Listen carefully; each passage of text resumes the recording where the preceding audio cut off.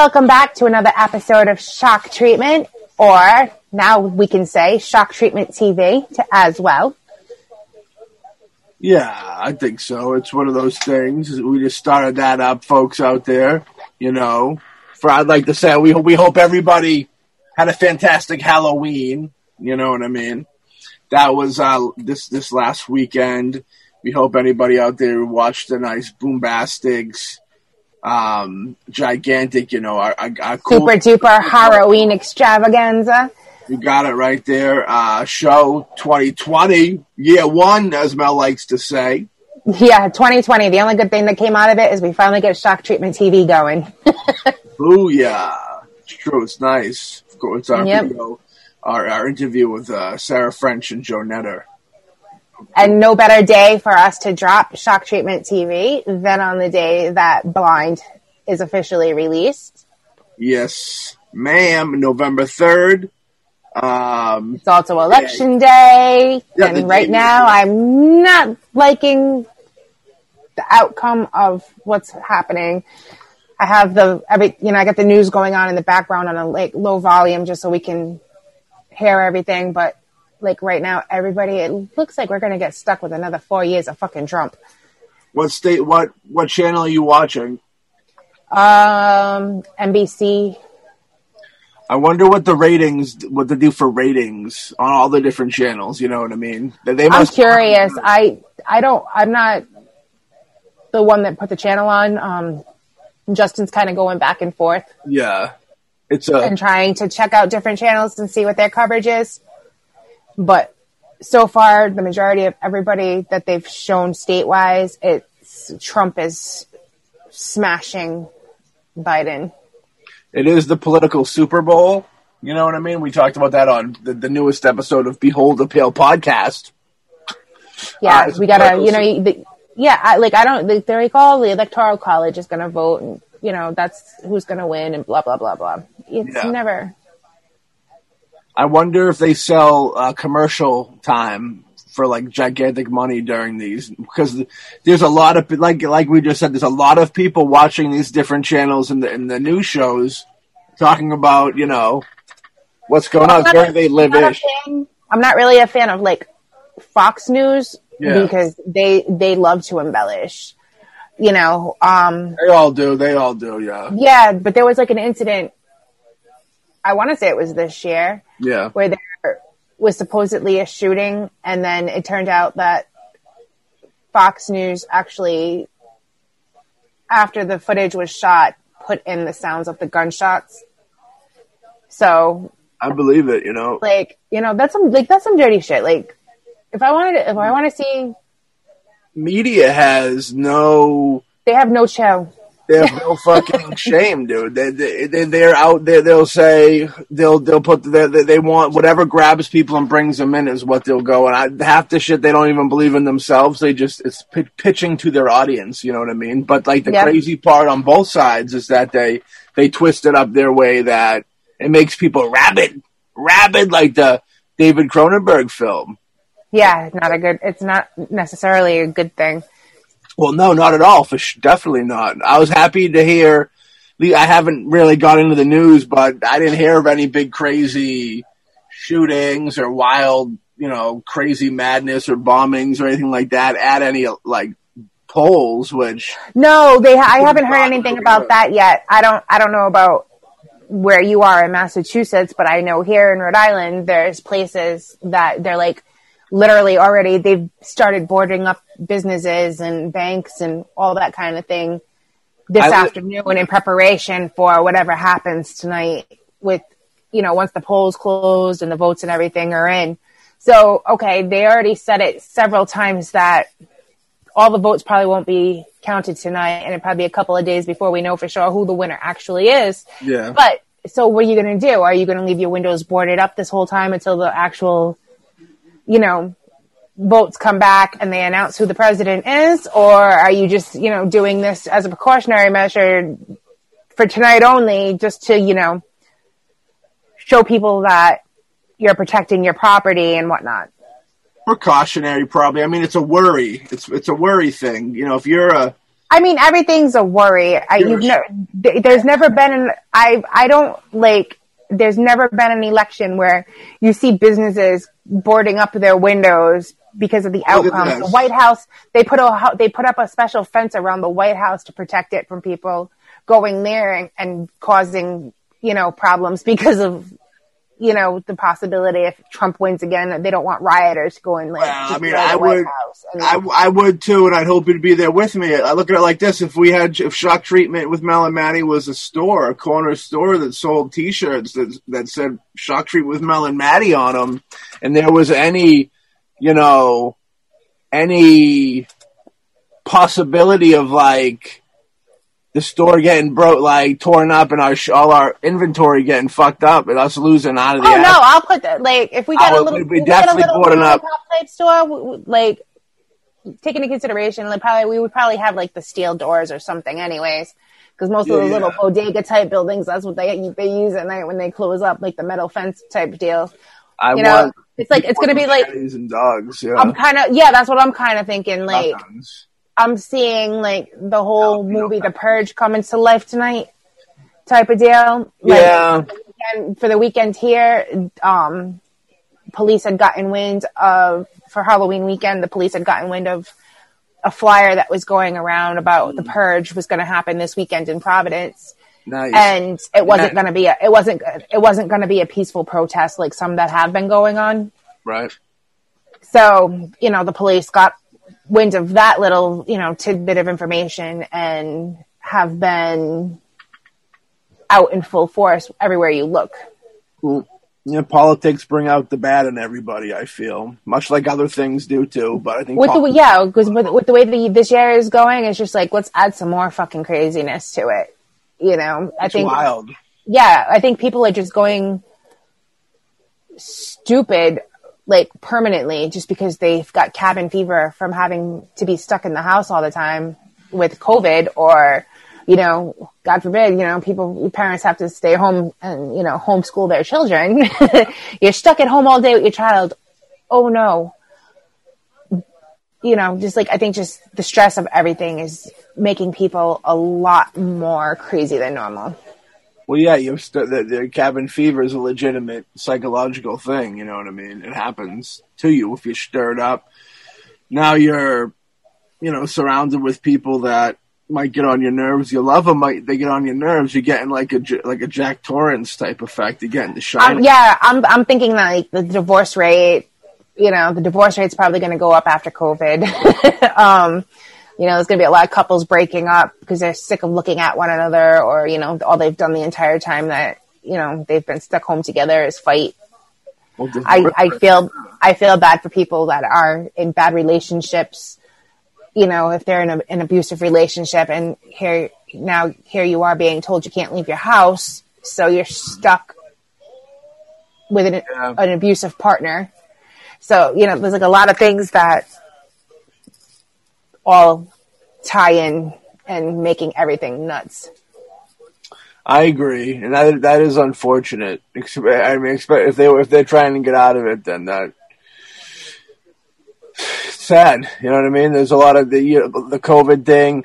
We brought up, I think we brought up on the show before, one of the shows, how it's I didn't even realize this until after the fact. It was when they shut down everything, imagine the people that are in treatment, or they go to AA and all that, and they need the people that really depend on that gathering with a small group. Yeah, to maintain their sobriety. Talk about what bothered them that day, tell them that they're they really want to drink that day, and somebody talking me down type deal, those people.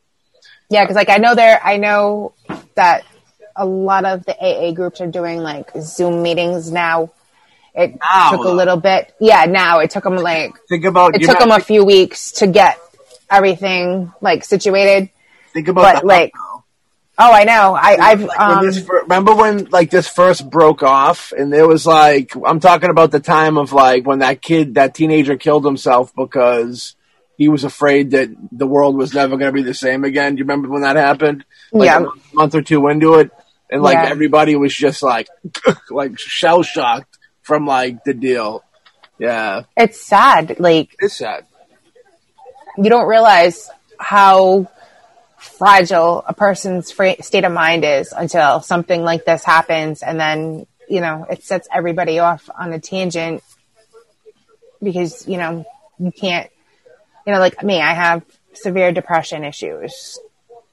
So, I posted something earlier. It was funny, but it's true. You've got, the fact that it's COVID, you have COVID stress, you have, I have seasonal depression. This is the time of year where mine gets worse. You're stuck inside. I've already been stuck inside because of work. I'm stuck inside at work. I can't take my client too many places because of COVID. So like everything just builds up and, there's going to be a breaking point for a lot of people. And I think a lot of people, it just might be tonight for some reason.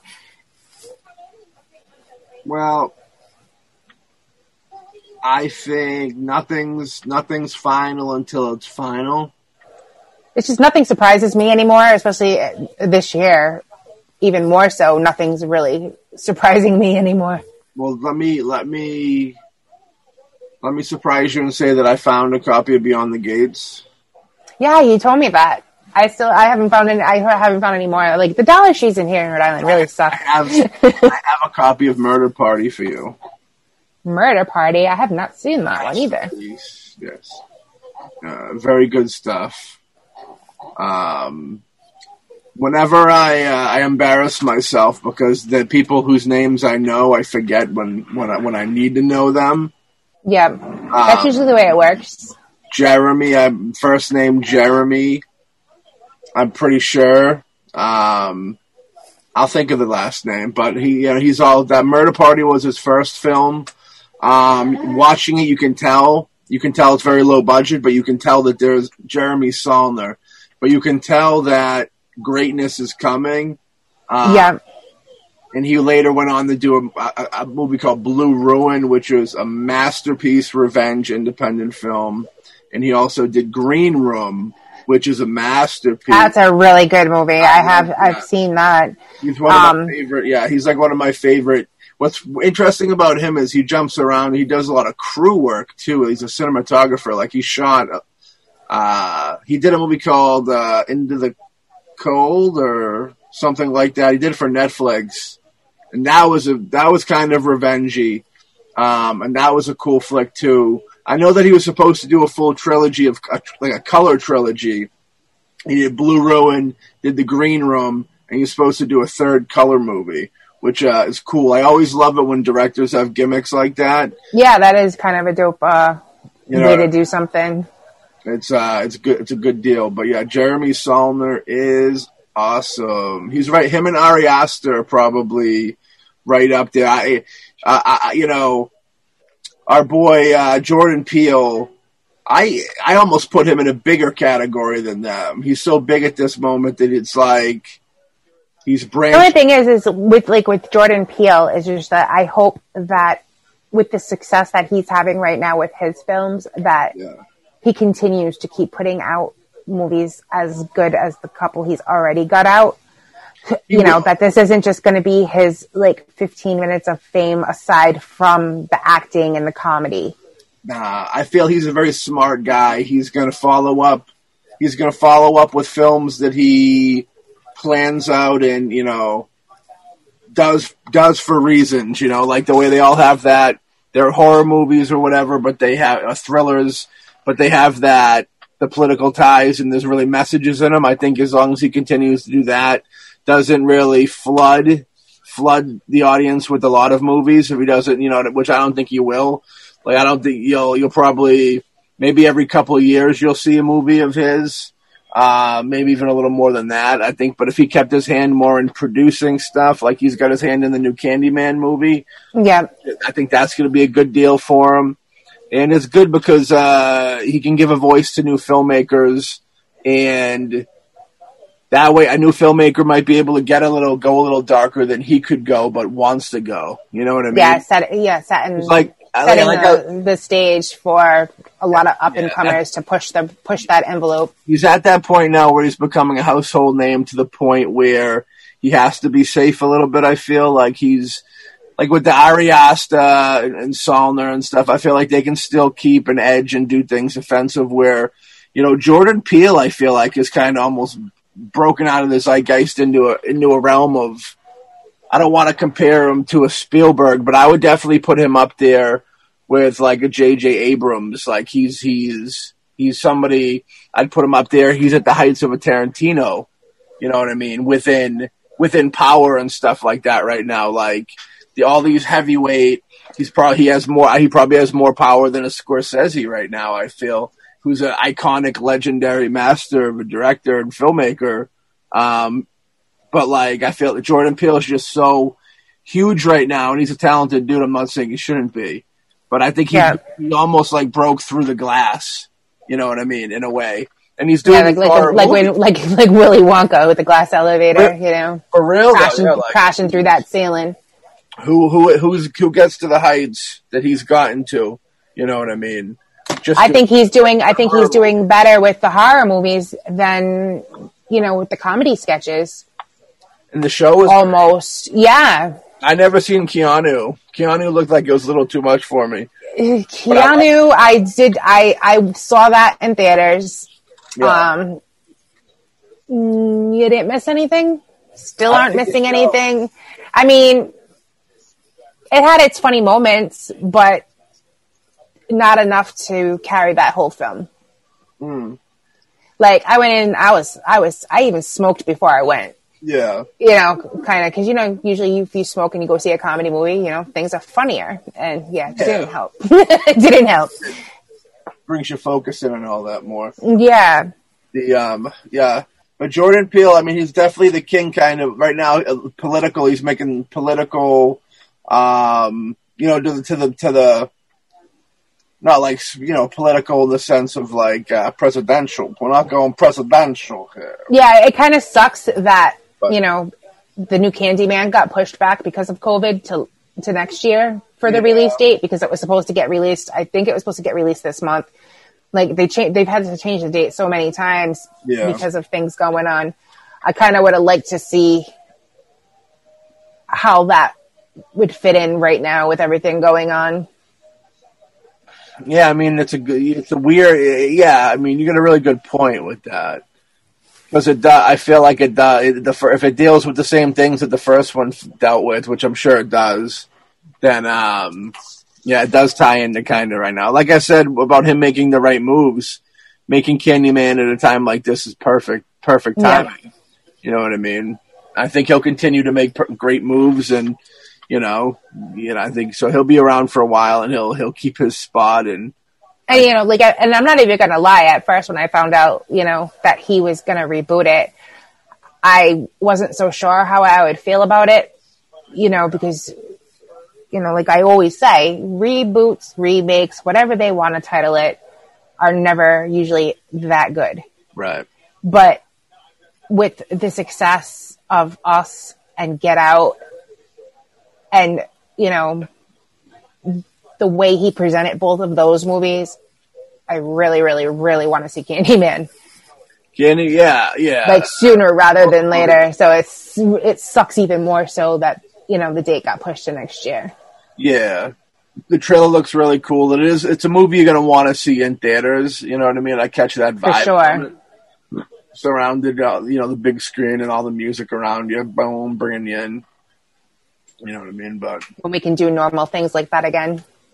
If there ever is a time where we all go back, we could be going back to a future where even if we go to the movie together, we're like 5 feet away from each other, or have to wear like an oxygen mask or something.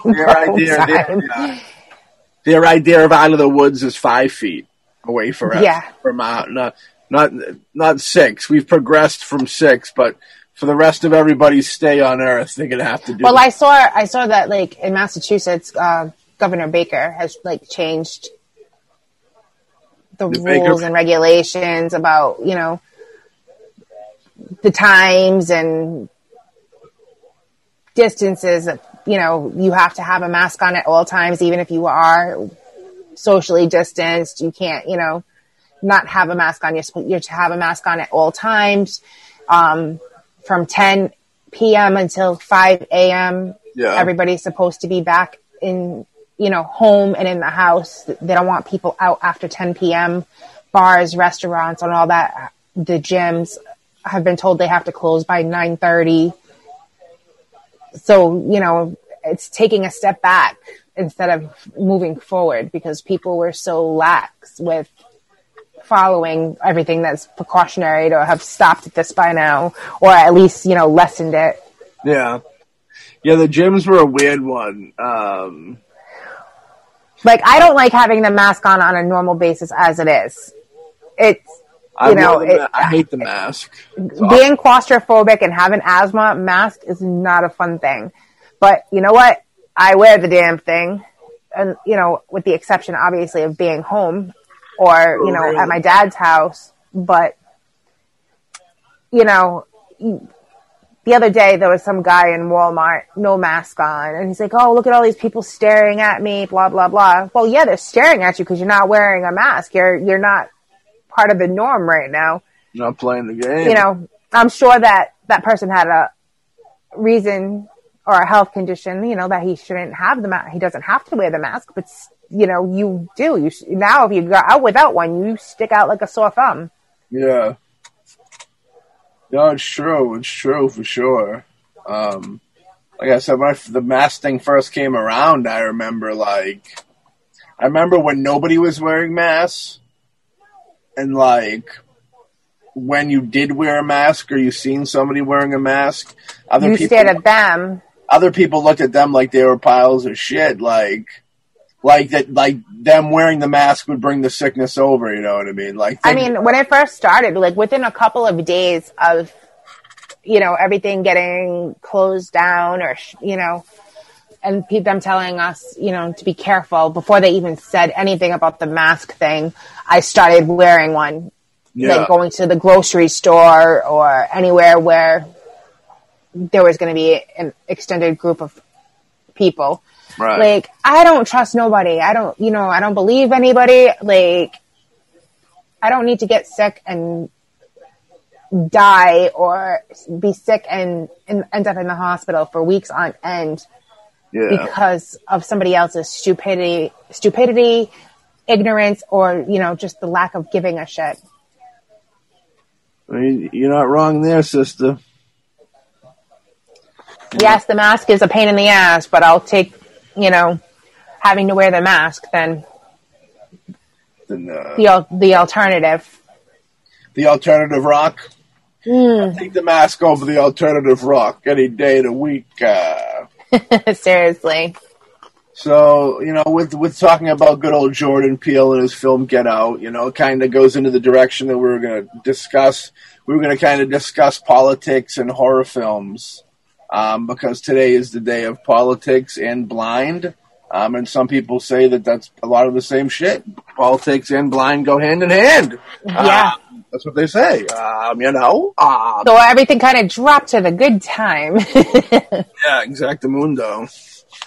But yeah, we got a couple movies we'll rock through. And, we'll start off, of course, with the John Carpenter classic, which whenever you want to think of a movie, a horror film that has politics written all over it, you got to think of a movie like They Live, right? Yep, that's the great one with Mr. Roddy Piper. Our boy, Roddy Piper, the man. Love Roddy Piper. Met him at Rock and Shock. Rest in peace, Rock and Shock and Roddy Piper. I never got to meet him. He was one of my favorite wrestlers growing up, though. So, that was kind of cool when I saw that movie for the first time, and he was in that. Roddy Piper was the best bad guy image up until Razor Ramon. Roddy Piper was an interesting dude. For anybody that likes cats, they should love Roddy Piper because Roddy Piper was a street cat. You know what I mean? He was a dude that, his gimmick was that he came up hard on the streets and he had to fight for his dinners and stuff.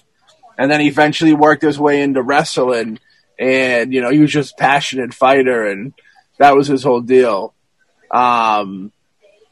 a real man's man, some people would say. And then he linked up with JC, you know, not Jesus Christ, but yeah, that's what I was thinking. Well, he eventually linked up with him. Some people would compare. Well, he did in the afterworld. They linked up. Yeah. Roddy Piper has a cool celebrity ghost story episode. He was on one of those celebrity ghost shows, and he was talking about one of his buddy wrestlers that used to come visit him. But yeah, they live, you know, of course, you know, the plot is kind of, you know, the aliens are out to get us yet again. And, they've infiltrated our world, you know, our political world, and it is regular everyday society. What's it, John Nobody or John Everybody? I forget Roddy's name in the movie. His name's very basic, but it's like a symbol for anybody. It could be anybody type deal. Yeah. He's like, like you said, he's pretty much speaking for everybody in that movie. Yeah. And he, like, you know, the everyday person. Yeah. For the majority, I think the majority of folks have probably seen the film. But for anybody who hasn't, you know, go check it out. We're not going to spoil it too much because... Just remember your bubble gum. Yeah. You've came to this world to go watch They Live and chew bubble gum, and you're all out of bubble gum. So go fucking watch They Live if you haven't seen it. Not going to spoil any more of it for you. Well, we are because you should have seen it. So yeah, pretty much at this point. He gets these sunglasses... and through these sunglasses, in this like underground society of people that are woke, they're trying to tell society about the aliens. These sunglasses, you can see that these reptilians are just, you know, behind the facade of humans. You know what I mean? They're humansies. Wearing them as a human suit. Yeah, so to speak. It's a big infiltration system. You know what I mean? It goes right, but it's in the same vein of Invasion of the Body Snatchers. All of them. There's like 5 of them. From all the way back in the day to, I think the latest one was, Nicole Kidman, I think, was in. Wasn't a big fan of that. Yeah, the original one's fun. It's a good flick. You know, it's older, so might feel a little dated, but in the same, you know. That and I think the actual, like, first remake. Well, this is where we're going. The first remake is what I'm talking about. And then we go into the next one, which is the Philip Kaufman reboot with, like, Donald Sutherland and Goldblum and stuff. And that's a masterpiece. I love that one. Yeah. Abel Ferrara took a stab at the Body Snatcher series at one point, which that one's kind of fun to go back and look at. I remember at the time, it wasn't that fun. When I first seen it, I remember being like, eee. But I gotta rewatch it because, it's weird. It's a weird movie. It almost felt like it was made for TV, but why would Abel Ferrara be making a movie for TV? You know what I mean? Even though he did direct an episode of Miami Vice. I mean, it could have been, maybe originally, you know, that could have been the idea they were going for, to try and put it on TV, but who knows? It's true, you know what I mean. But it has that whole vibe, you know, of the whole alien thing, pushing the agenda and stuff, which has always been, you know, like a fun deal. And who knows what the reality is? It don't sound like it's that far off from being reality, which is the crazy element of the whole thing. Yeah, seriously. You know what I mean? It's a weird deal. Next up, they got Jaws as one of the movies that people say is very political. Do you know why, Mad Mel? Because the people not listening and the governor not giving a shit and just allowing things to happen. Why? Is that a very political thing that would happen? Not in Rhode Island. Not anywhere. I don't think anywhere. I don't think anybody would ever. No, like I think like even, you know, the mayor in that kind of reminds me of like the governor here, you know, with wanting to make sure that the beaches stayed open and whatnot, because that's how New England states you know, especially Rhode Island, hello, the ocean state, you know, gets a lot of their money. So, you know, the state would have lost way too much money with the beaches being closed. Yeah. Yeah, it's a very, has that political deal where it is over money, moves made over money to, I don't know a politician that, there's not a politician that money's not going to be some kind of an issue. Yeah, they just want to make the money and, you know, make their pockets keep getting fatter. Well, it's a flaw in humanity. Greed, you know what I mean? Unless you're me that don't have it, and then you don't really care that you don't have it, you know, you just live. Greed would be one of those things that only humans would be greedy, I guess for certain things of money. You know what I mean? I guess if you were an animal or something, you might be greedy with the food that you're saving for the winter or something. Or an alien, maybe a resource, but I would never see an alien being greedy, for money, of course, because if you're coming from a different planet, I don't think money matters much. Let's just feed them to the shark. Yeah. We don't want an intergalactic shark. We're going to feed an intergalactic shark. The way these movies keep going, I wouldn't be surprised to see a, you know, intergalactic shark movie at some point. You know, it's one of those things, you know what I mean? But it's yeah. So like, have you seen, like, I know that we have like a list of movies that are very political within the horror genre, but did you ever see that movie, The Tripper? It's got David Arquette in it. The Tripper I've never seen, but I want to see, like a comedic slasher movie, right? Yeah, and it all takes place within the Reagan era. Yeah, the Reagan era was an interesting time. Yeah, and that actually wasn't that bad of a movie.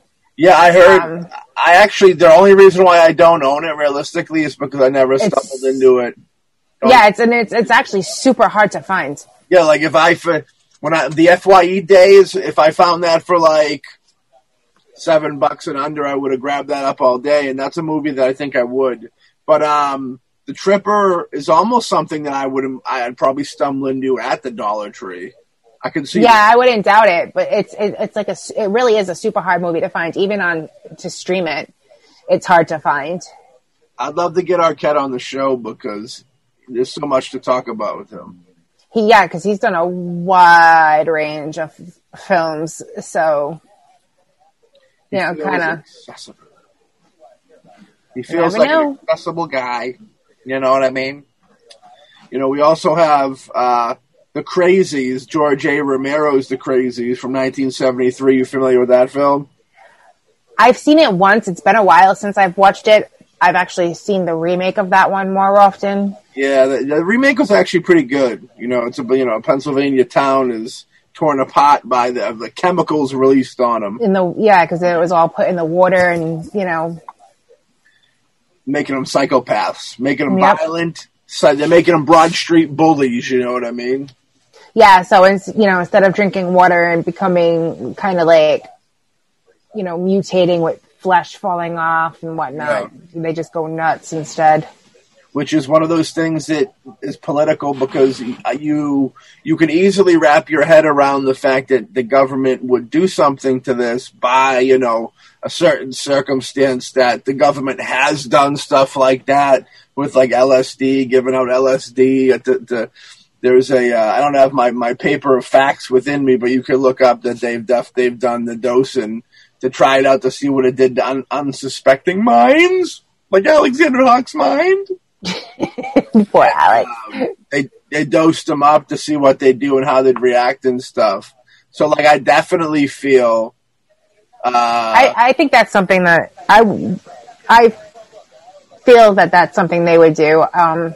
They don't care.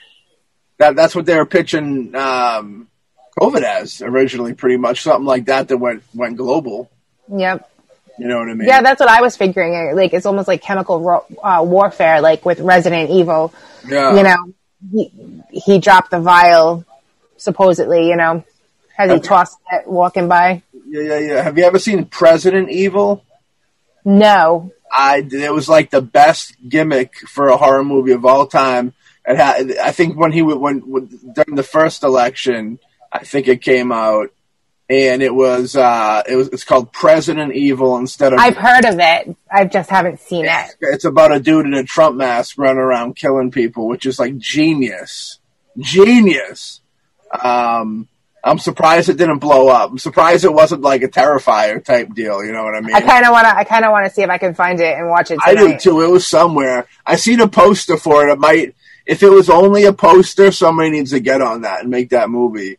But I seen a poster for it. I assumed that it was a film. A real thing? Yeah, I've never seen it. I've been curious. I've never really seeked it out. So it could be fake. It could just be the poster. That happens. Yeah, like a fan thing. Yeah. I just actually looked it up.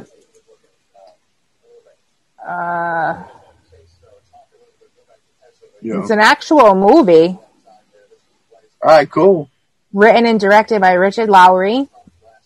I have Lynn Lowry's brother. I don't know. I kind of from the original Crazies. Yeah, I don't recognize anybody that's actually in the movie. But yeah, it's a real movie. So now there's going to be a question of how to find it. George himself was like the king of social commentary. Yeah, it was released October 18th, 2018. Oh yeah? Yeah, it's 81 minutes. That was a good year. Right? I didn't have to wear a fucking blanket around my face that year. Seriously. That was beautiful times. You know, when you left the house, you didn't have to remember cell phone, keys, and mask. Yep. Our pal, the social commentary king, social commentary hero, some would say, George A. Romero, the late great, rest in peace. Nothing but pounds and pounds and barrels or truckloads of love for him. The greatest.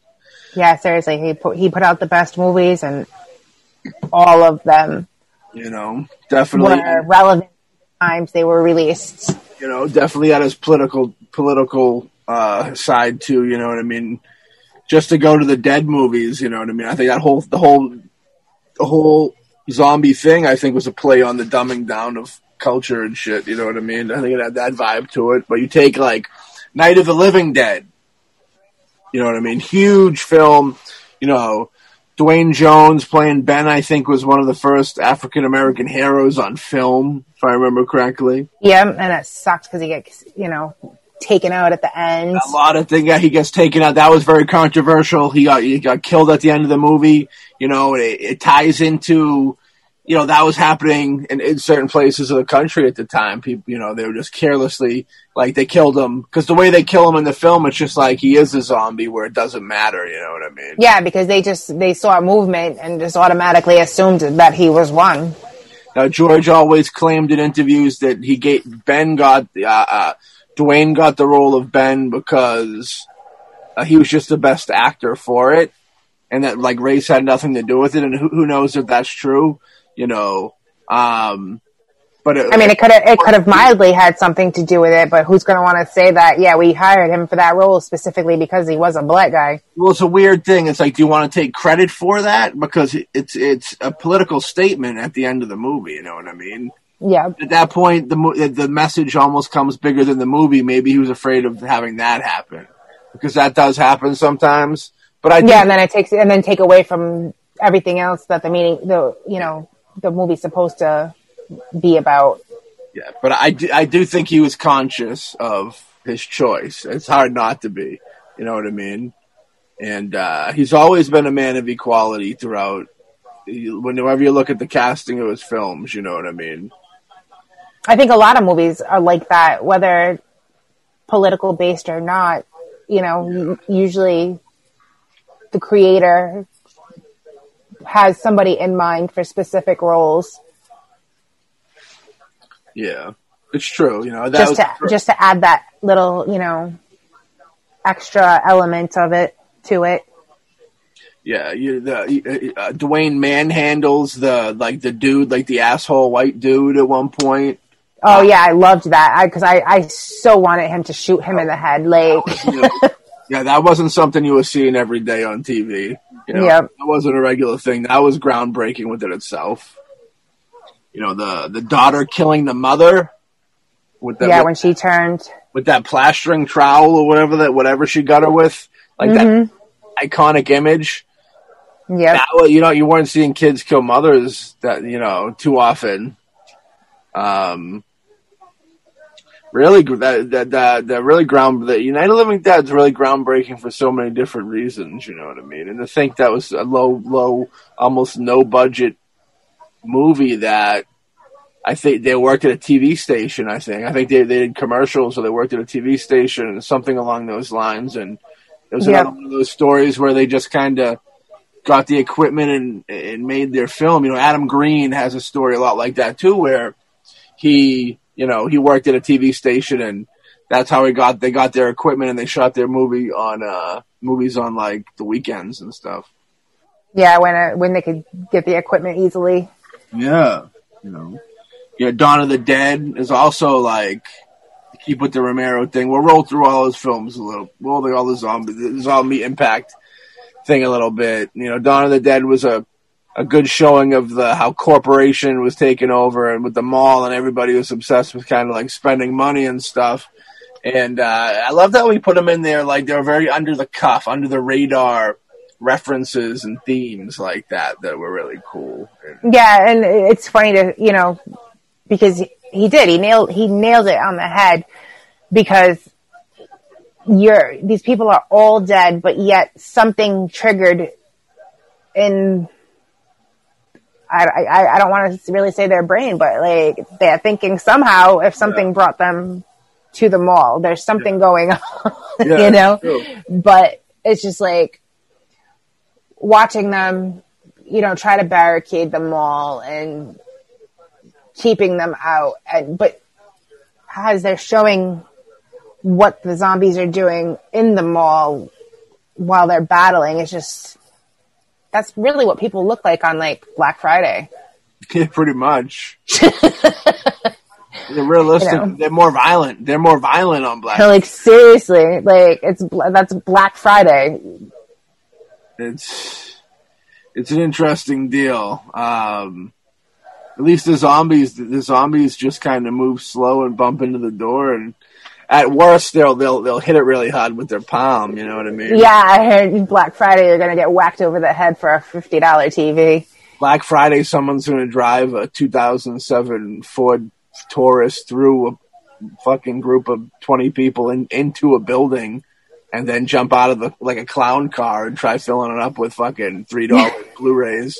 I really wouldn't doubt it. Nothing surprises me, and this is like from people that an hour or so prior they were giving thanks for everything they have. I know, that's the best part. they thank the Lord for protection later that night. Yeah, because like literally Black Friday no longer starts on Friday; it starts on Thursday. Like literally, you have Thanksgiving dinner with your family, and an hour later, most people are already starting that whole Black Friday shopping. I'm like, I ain't got no time for that. Thanksgiving's like the big medieval battle feast that they pre-battle feast they would have, where like they'd drink their wine, their chalices of wine, and be like, only half of us will return tomorrow, gentlemen. So tonight, be merry. We drink.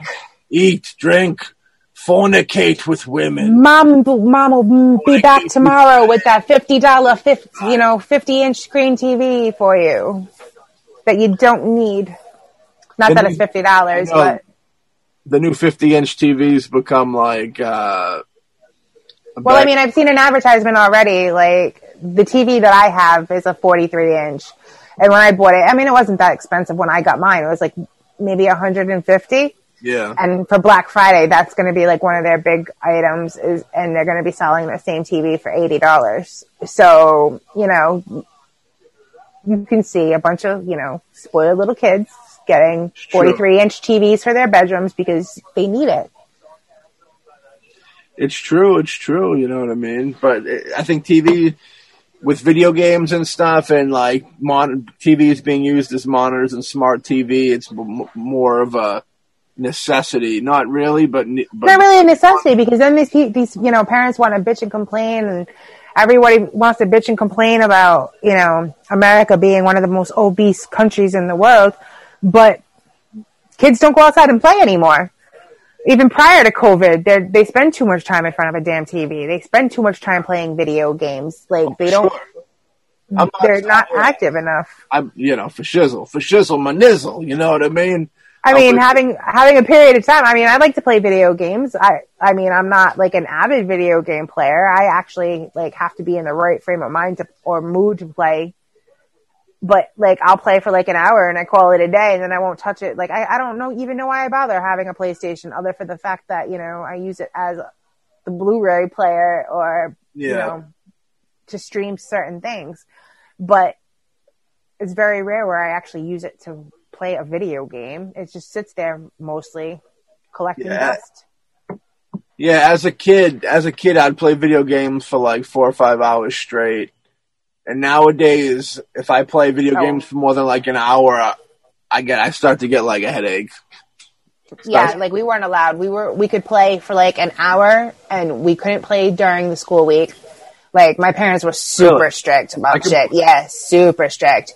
They gave us an hour, or maybe 2 tops, and we could play on a Friday, or on like Friday and Saturday. We could play video games for a couple of hours if we wanted to, but other than that, they would put in our asses like, nope, it's not raining out. You can go outside and play. I woke up one morning and I played for Super Nintendo. I played Earth Defense Force and I beat the game before going to school. And it's one of those weird things, like we talk about, mostly Ghostly, we talk about time travel and time slips. I don't know how I did it, and it felt like I only did it with one life. And it was reality, I don't know what that was all about. But let's get back into the political horror.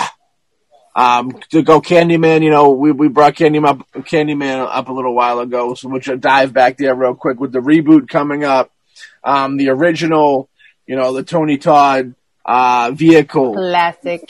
Yeah, classic.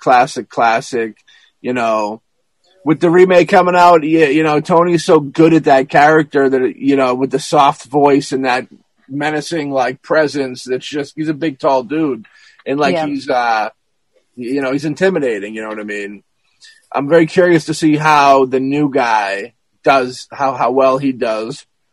I have faith, though, because I think the dude that I've seen, spoiler alert, I kind of think it's going to be one of those all in your head movies. So I think that from what I gather, they're kind of build like the main dude who's seeing all this weird stuff's happening to him. Yeah. I think it's gonna be like Candyman, like it's in his subconscious type deal.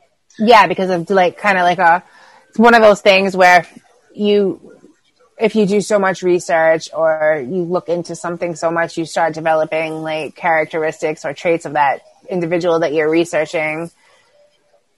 Because you go back to the original story, which has, racial, terrible racial injustice all over it, where, I forget Candyman's actual name in the film, I forget it. I'm sure he had a real name before he became the focal of the, the legend. Yeah. But he fell in love with, I think, one of his master's wife or something like that, and they weren't down with that, So, like, they took an interracial relationship. They didn't want the interracial relations, but I want to say it was like a slavery time thing. Or maybe just out of slavery. It was back when it was really the times were, like, super fucking bogus for him. It was no good. Well, either way, interracial relationships are, like, even now, like, sometimes that's still a taboo type of thing. They turn an eye to it. People get mad, especially, like, everything, like, God forbid, we all bleed red, but, let's make a big deal because the black guy and the white woman want to be together. It's definitely less of a problem, but I'm sure in certain places it's still there a little bit, you know what I mean? I'm sure. Like down south, I bet that's a huge problem.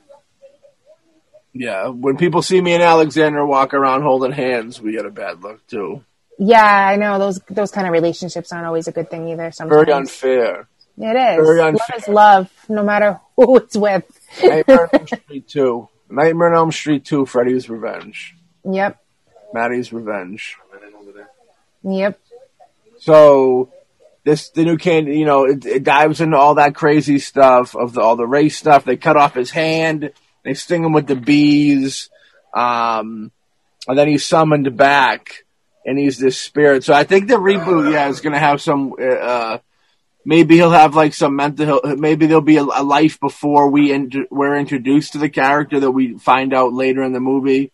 Like he was at a mental hospital or something like that, and we're going to find out that this Candyman thing's all in his head and he's actually killing people. That's what I think they're going with it. But Candyman's big political flick.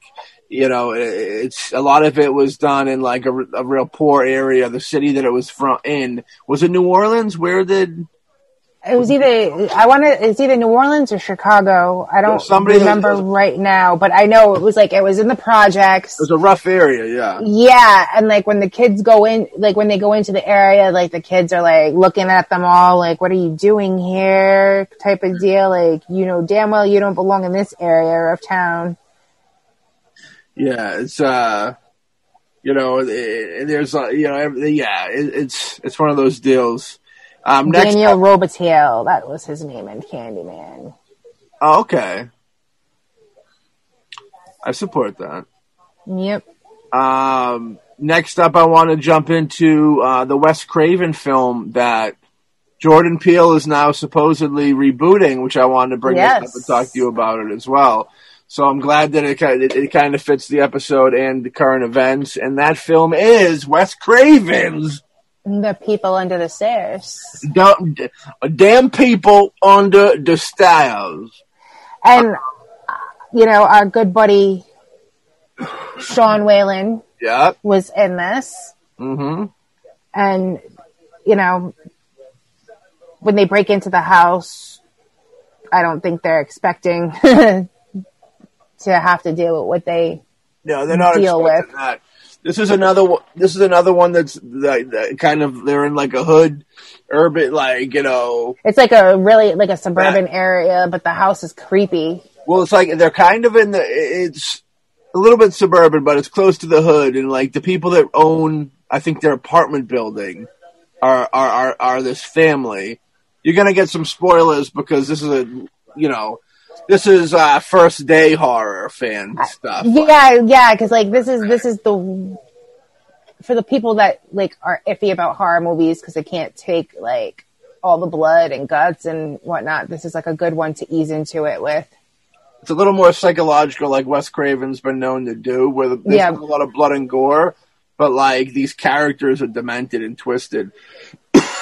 Like the father, well, I forget his name. He reminds me of David Bryan from the Talking Heads, but he's also in Silver Bullet, Stephen King's Silver Bullet with Gary Busey and Corey Haim.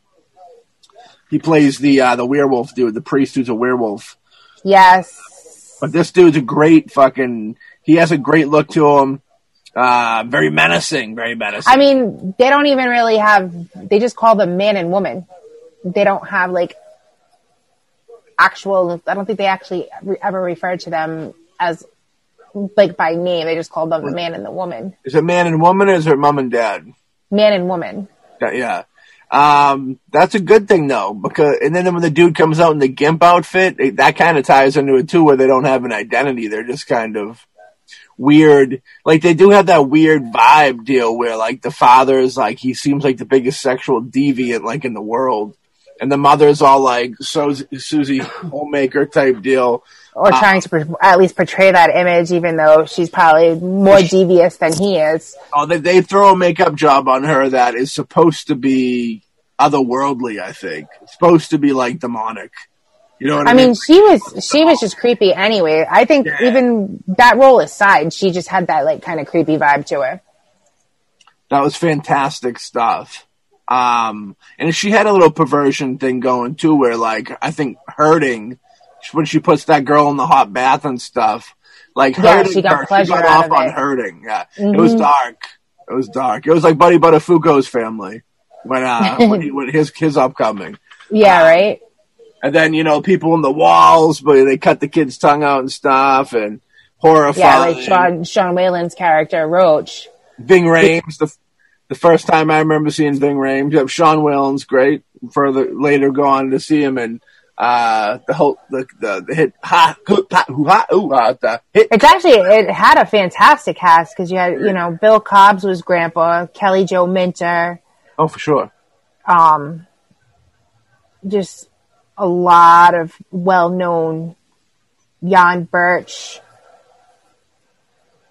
Yeah, a lot of good, cool folks now. The people under as the stairs. As a Stairmaster. I'm curious to see. Like I said, I'm waiting for Candyman to come out because I want to see his take on that. But I really would like to see what he does with People Under the Stairs. People Under the Stairs is Wes Craven making a Blumhouse movie. What do you think of that? What do you think of that accusation? Blumhouse movies are bad. Like This is middle of the road. This is middle of the road Wes Craven. Yeah, I mean, for the time that the movie came out, I don't think it was. I'd say it's a good Blumhouse. I don't think it's that bad. Yeah, it's better. I think it's better than a Blumhouse. I wasn't. Yeah, no, it's definitely better than a Blumhouse movie, though. If this movie was out today, if this movie was being released today, Blumhouse would be releasing it. Probably. You know what I mean? If it was being made today. Well, I guarantee more than likely when it is remade, they Blumhouse has probably got the rights. Candyman's Blumhouse, right? I believe so. I think all of Jordan Peele's movies have been released somehow with Blumhouse. He'll be doing Peele House soon. It'll be bigger than fucking Blumhouse. Right? Jason Blum will be getting him coffee. I didn't say that. Society. You familiar with Brian Usener's Society? I actually really like that movie. Film. You just watched it recently. I just recently watched it. I have a few movies where I try to watch them at least like once a year just because of the facts of how well they were done. Yeah. And I had never seen that movie, and I think the first time I ever watched it was because Billy Coyne had recommended it, and I'm like, all right, because I was looking for something older to watch, and that's what he recommended, and I watched it, and I was like, holy shit, the entire time. I'm like, how fucked up is this movie? Like, the relationship with the parents and the daughter, and just the weird shit that goes on at their little parties and whatnot. Just they're party animals. Yeah, no, I can know that scene where he sticks his hand down and it like comes out as his ass. And, yeah, I mean, there's a lot of imagery in that movie that you won't forget anytime soon. Yeah, for sure. Especially when you're talking about asses. The high society, it's like if high society was as grotesque as the way they act. You know what I mean? Kind of like the take on it. Most of them are. Yeah, like that. Yeah, but that's the take on it. Yeah. Almost like they're basket case creatures, freak. If you're not high society, there. if you're not rich, you don't come from money, or you don't want to, It's like dark Illuminati, satanic cult, fucking. Yeah, that's kind of what it reminded me. Beyond the pale. Scary stuff. It's supernaturally demon world, But yeah, it's to take on, society being, the angels that they usually can be. Mm. You know what I mean? I also want to bring up a movie called White Dog. I own this film, Criterion Collection film. Samuel Fuller, legendary filmmaker, actually native to Massachusetts. And that's one I'm actually not familiar with. Worcester. I've never seen it. I've never heard of it. So it's one I'm curious to check out now and see how it relates to everything that is and was going on in this world of ours. I'm surprised Coolidge hasn't brought this movie back around, but I want to say that there was a big issue with it because it is racially charged. The whole plot to it is, there's a dog, and and it's a white dog, white fur and all that. Which and they have it. I read about it, and it was like they have the dog trained to attack black people. Black people. It was a dog that like a Klan member had or something, and if it seen black people, it was supposed to jump on them and kill them on sight. Yeah. Then later in life, it gets saved, and they bring it and they start kind of rehabilitating it and stuff, and like the big test is, there's they work with it, and the big test is they bring a black gentleman in to see if it'll attack them. And the whole movie is kind of one of those things. It's kind of like about racism in society, where it's like, people aren't born racist. They're kind of taught to be that way. It's like, you know what I mean? So it's the same thing with the dog. Like that. This is when movies were deeper than just, what they are now. Yeah, right now it's just on the surface. This was like deep shit. So it's all about how this dog's been programmed, and it's a tragic tale. The whole thing's a tragic movie. Oh, and it is. Everything. It has a tragic ending and everything too. It's like it's very one of those makes you think movies, but it's all about how this poor dog that everybody loves dogs, and it's like it's been trained to be bad, but it's not bad. And well, it's like because if it came out, if it's one of those movies that came out in the 80s, that's like the height of when everybody was like, oh, Rottweilers are this, Dobermans are that, but and dogs are just like people. They're gonna learn by what they're taught to do. So if somebody's teaching them to just attack a black person, of course that's what that dog's gonna do. They don't know any better. That's what they learned. I won't spoil the ending for anybody that wants to watch it, but it is a good watch. I do want to watch it, so don't spoil it. And, no spoilers. If you can't find it on digital, I have it if you want to see it, but if anybody can't find it on digital streaming anywhere, I do know that the Criterion Collection has released a copy. You can probably get on eBay, if not. It's something I definitely sounds like something I want to check out for sure. But Samuel Fuller is great. I try to pick up his stuff whenever I can.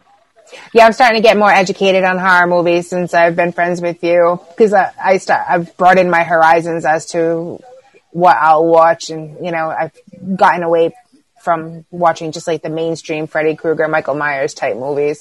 Yeah, and he's a local. It's more of a thriller because it's realer stuff. The horror of it's more of like the subject matter. You know what I mean? Yeah. But yeah, Samuel Fuller's great, and he's a local boy. That's kind of how I done a deep dive in and found it, because he's a local guy. I know Tarantino's a gigantic Samuel Fuller fan, you know what I mean? But he's a respected filmmaker, and Woosta, the fact that he was from Mass always tickled my fancy. It's always a good thing. I think so. It always makes me smile, makes me so happy when I can't go wrong. You always gotta, back the homeboys, the hometown boys. The hometown boys, you know what I mean? Videodrome, Cronenberg's Videodrome, very political movie. Makes sense, it's all about like excess, like a lot of his movies are excess and going too far and stuff like that, and the body horror deal. But this kind of, I think, is almost a censorship deal, which is funny because it almost proves for censorship, even though he was going against it, you know what I mean? And he was worry about censorship with his films. But anybody who hasn't seen the film, James Woods, a gentleman who I love because I can see past his politics, and he's a local. Certain people can, so he's hated nowadays. Yeah, James Woods stars in this film, and he's investigating this like small show. Either a show or a station. I can't quite remember. I think I want to say it was the station, but there was actually, it kind of might have been a little bit of both, because there was a show that was being shown on a specific station. Because I know he watches pretty much a snuff video, and he goes to investigate it, and he goes down this big winding path of madness and stuff like that, and by the end of it, he finds himself with the vagina for a belly. Yeah, I was just gonna say that, because that's the part of that movie that everybody seems to remember. If that doesn't intrigue anybody out there enough to go watch it, then I don't know what will. And I think it's actually, it's on like Amazon Prime or something, because I just recently watched it after we were talking about it. So yeah, there's that. That right there is a whole take on, like, TV's terrible for you. The stuff that's coming across it is. And actually, I think Eli Roth just talked about it too on one of the new episodes of that horror series that he's doing on AMC. Oh yeah, it's a good show. I got to catch up with it. Yeah, I've missed like the last 2 episodes, maybe, I think. So yeah, but it's definitely interesting because I've been learning a lot of things about certain movies that I like that I didn't know. Yeah, like how we did our the whole Cursed films and just like little things like you wouldn't think of. Yeah. No, I know. I'm with you. Eli Roth. I've seen the first season of it. I like that. The History of Horror, right? That's I got to finish watching the season 2 that came out this year, but I did enjoy a lot. Well, I mean, season 2 isn't that far into it yet. I think they're only on like the 4th or 5th episode. It just recently started. So yeah. But like they just did one of the last episodes I watched was all on like the body horror type movies. Cronenberg was the king of that. Yep. Like I said in the last episode, Frank Henenlotter had a lot of that body horror deal to it too, I feel. Yeah, I think those are I know Cronenberg was definitely mentioned when I was watching that. So Cronenberg's fun.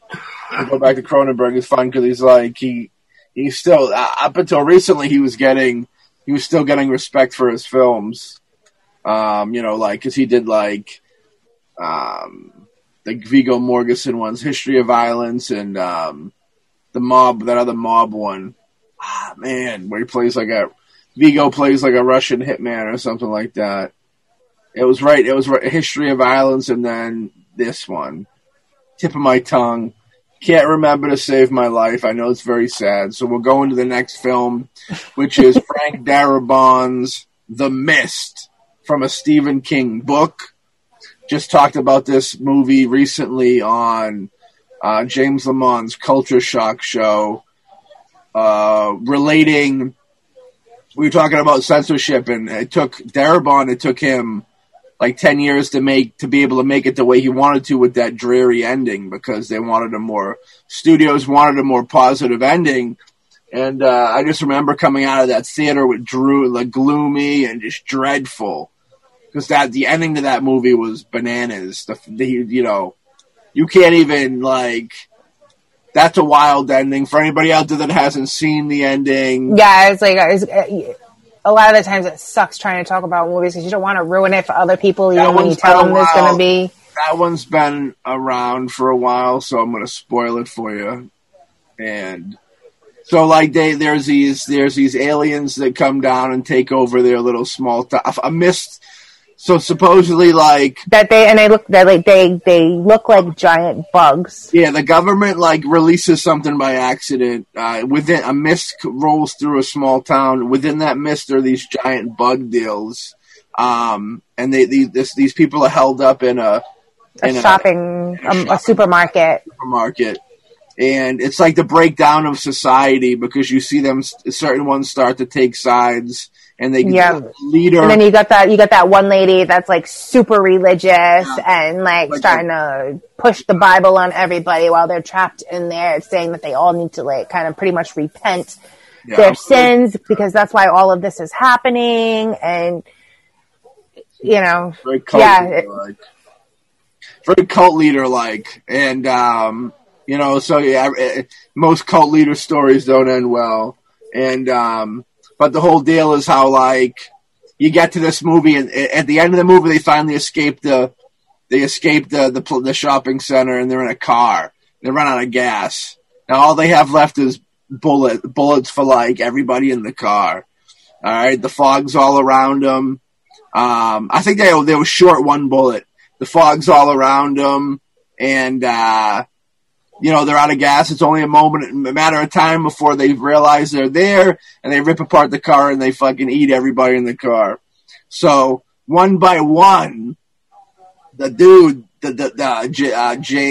Thomas Jane, the father, rolls through everybody in the car, giving him the old fucking 50 Cent in the face, shooting him. Has no bullets left for himself. Kills everybody. Not just everybody. He has like an 8-year-old kid. Yeah, that he protected this 8-year-old kid the entire fucking movie. Yeah, kept the kid alive because usually it's the women and the kids that and the black people in horror movies that seem to die first. He goes, "Close your eye, Johnny. Think of the ocean. Close your eye and think of Christmas morning, Johnny." And then he shot his son's face all over the window. Yeah. And then he was gonna shoot himself, and then he has no more bullets left. So he looked a lot like Alexander Hawk when he tries to, leaves the car.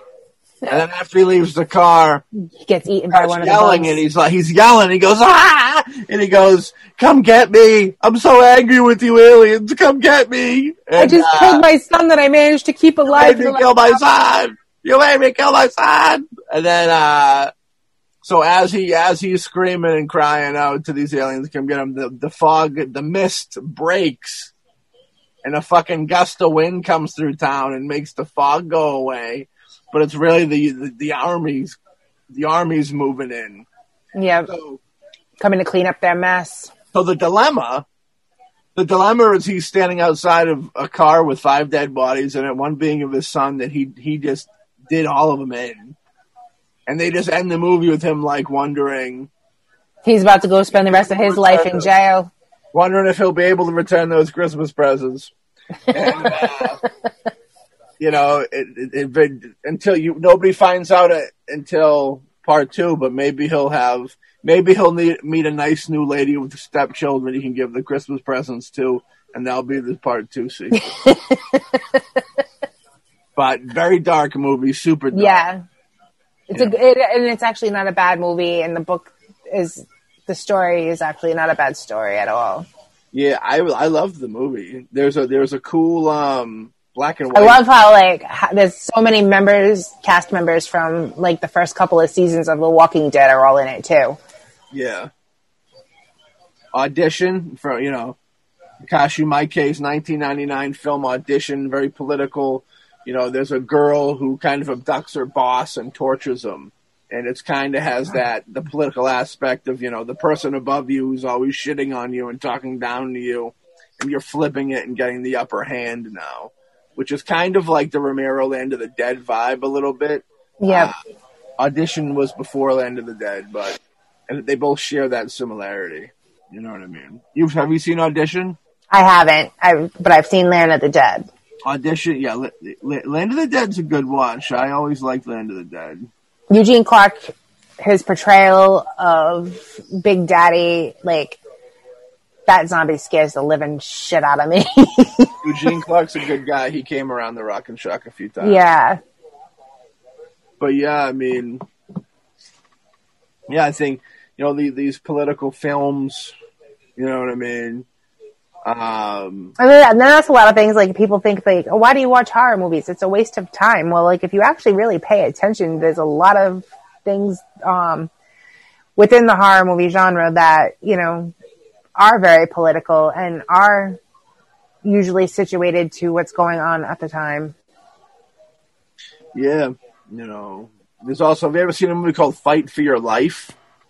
Never even heard of it. Yeah, it's a Robert A. Endelson film. I stumbled into it later in life, maybe in the last 2 years. Anchor Bay, Blue Underground put it out, and I just randomly rolled into it. And it's a crazy... Worth the watch? Huh? Worth the watch? It's worth the watch. It's very exploitation-y, so it's kind of grindhousey in the way that it's shot, low budgety. William Sanderson is in it. He was from Newhart, and he was in Blade Runner. If you've seen his face, you know who he was. Yeah, the name sounds familiar. I'm just trying to place the face. And it almost has a Last House on the Left kind of vibe to it, but with more racism in it, where Sanderson and his partner, they're these criminals on the run, and they stop in, and there's this African American family, and they they go into their house and kind of hold them hostage, and it's one of those deals, and they're like racist, so they treat them like shit. And by the end of it, though, that they flip it and they kind of like reclaim their house back and stuff. You know what I mean? Yeah. It has that flip to it. It was very ahead of its time as far as like something you'd see nowadays. You know what I mean? Yeah. Nowadays, every single movie now is like just remakes and reboots anyway. So yeah. So this is it's one of those flicks that and it was very hard. Like I never heard of it. I randomly stumbled into it and I grabbed it when I seen it. Because it was just every now and then you know something called out. You run into that gem. Not as much as it used to be, but every now and then you'll stumble into something that you've never even heard of, but you'll go, "How have I not heard of this?" By reading it, and then grab it, take it home, and be like, "Nice." That's kind of old horror, like dip into some old horror every now and then from a Blue Underground or maybe an old Anchor Bay if you find something really like rare for their catalog. A Criterion's always good with that. You know, Arrow's good with that. Just stumbling into stuff that you haven't seen that's new likings, new good stuff for you. Yeah, it's kind of a rarity nowadays. But yeah, the last movie that I wanted to bring up was that movie because I didn't think anybody else would talk about it because that obscure. But I didn't want to mention it. And I'm sure there's movies that we could have brought up, but the show's only so long. And that was that. So, you know, in closing, Mad Mel, what place do you think politics have in horror films? From the majority, like, I think there's a lot. Because just the way... Just like I'm sitting here, I've got all the presidential stuff going on and like listening kind of in the background. And like, it's just the horror films kind of help alleviate the seriousness of what's really going on. Yeah. The way they do it. So it kind of makes it easier to deal with the bullshit of society. Little spoonful of sugar to help the medicine. Yeah, to help the medicine go down, you know, because they really are. All they're doing is like sugarcoating whatever the issue is at the time. Yeah. So it makes it easier to deal with because, you know, I think watching the news and whatnot, that's more of a horror movie than the horror movies we watch. Agreed. I was going to say, I agree with you, and I was going to add that, yeah, you know, real life is pretty horrific. You know what I mean? Yeah, like people love to... You know, why do you like horror movies? They're so violent. You watch the news, right? On a daily basis. There's stuff on the news that's worse than any horror movie I've ever seen. Right. So it's not like it's going to be that much of a big deal for me to sit here and binge watch Halloween when everything that goes on in the news makes me, you know, want to binge watch Halloween just to forget about what I just saw there. Yeah. And with it being in horror, you know, horror's been a genre for the longest time that, you know, the fans of it really love it, but the outside world don't really respect it. And if you want to bring in new things, you always bring it in through the back door. And the same things with horror films. Like, yep. I think a lot of the monumental movements and progression made with cinema was the horror genre isn't afraid to think outside the box and, you know, to show that everything isn't just roses and butterflies. Well, it's always been an outcasted platform.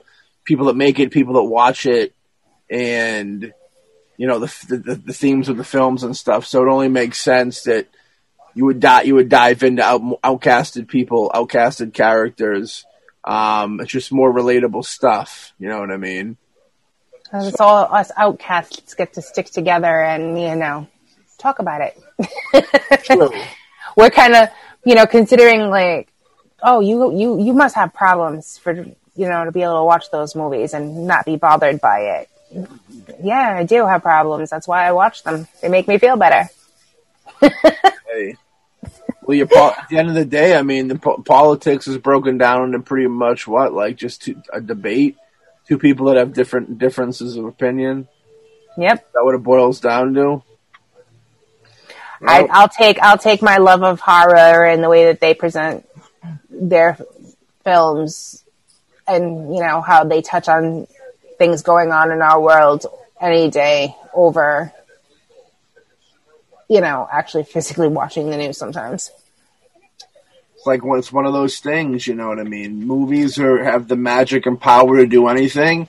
And with saying that, I'll say that, when Night of the Living Dead came out, I wouldn't be surprised if you see people getting so caught up in that story that you could have seen gentlemen that were in the Ku Klux Klan, people that hate black people. The power of movie, they could have maybe got so caught up in that movie that they cared for that Ben character when he got killed.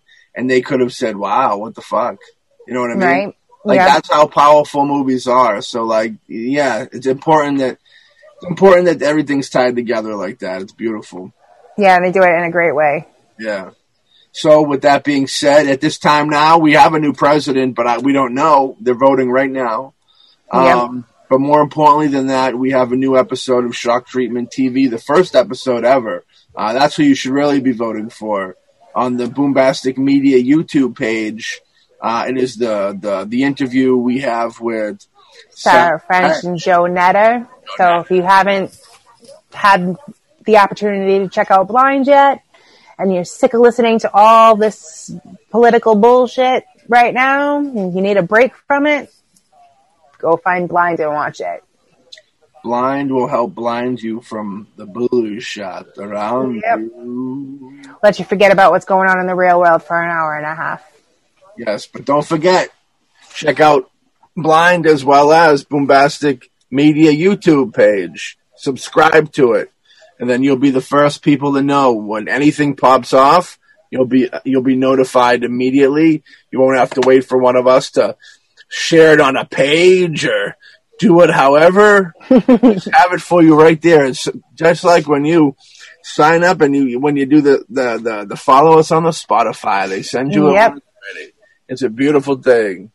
So, with that being said, we hope you all have a great night. A great night. Stay safe in the insanity that is our world. Mm-hmm. And don't get too political out there, folks. Leave it for the horror movies. Exactly. We're not going to make it out of this world alive. Don't kill one another over, the outcome of the election. Word up. All right. We'll catch y'all on the next episode of Shock Treatment with Mel and Marty. Political edition. Bye. Bye.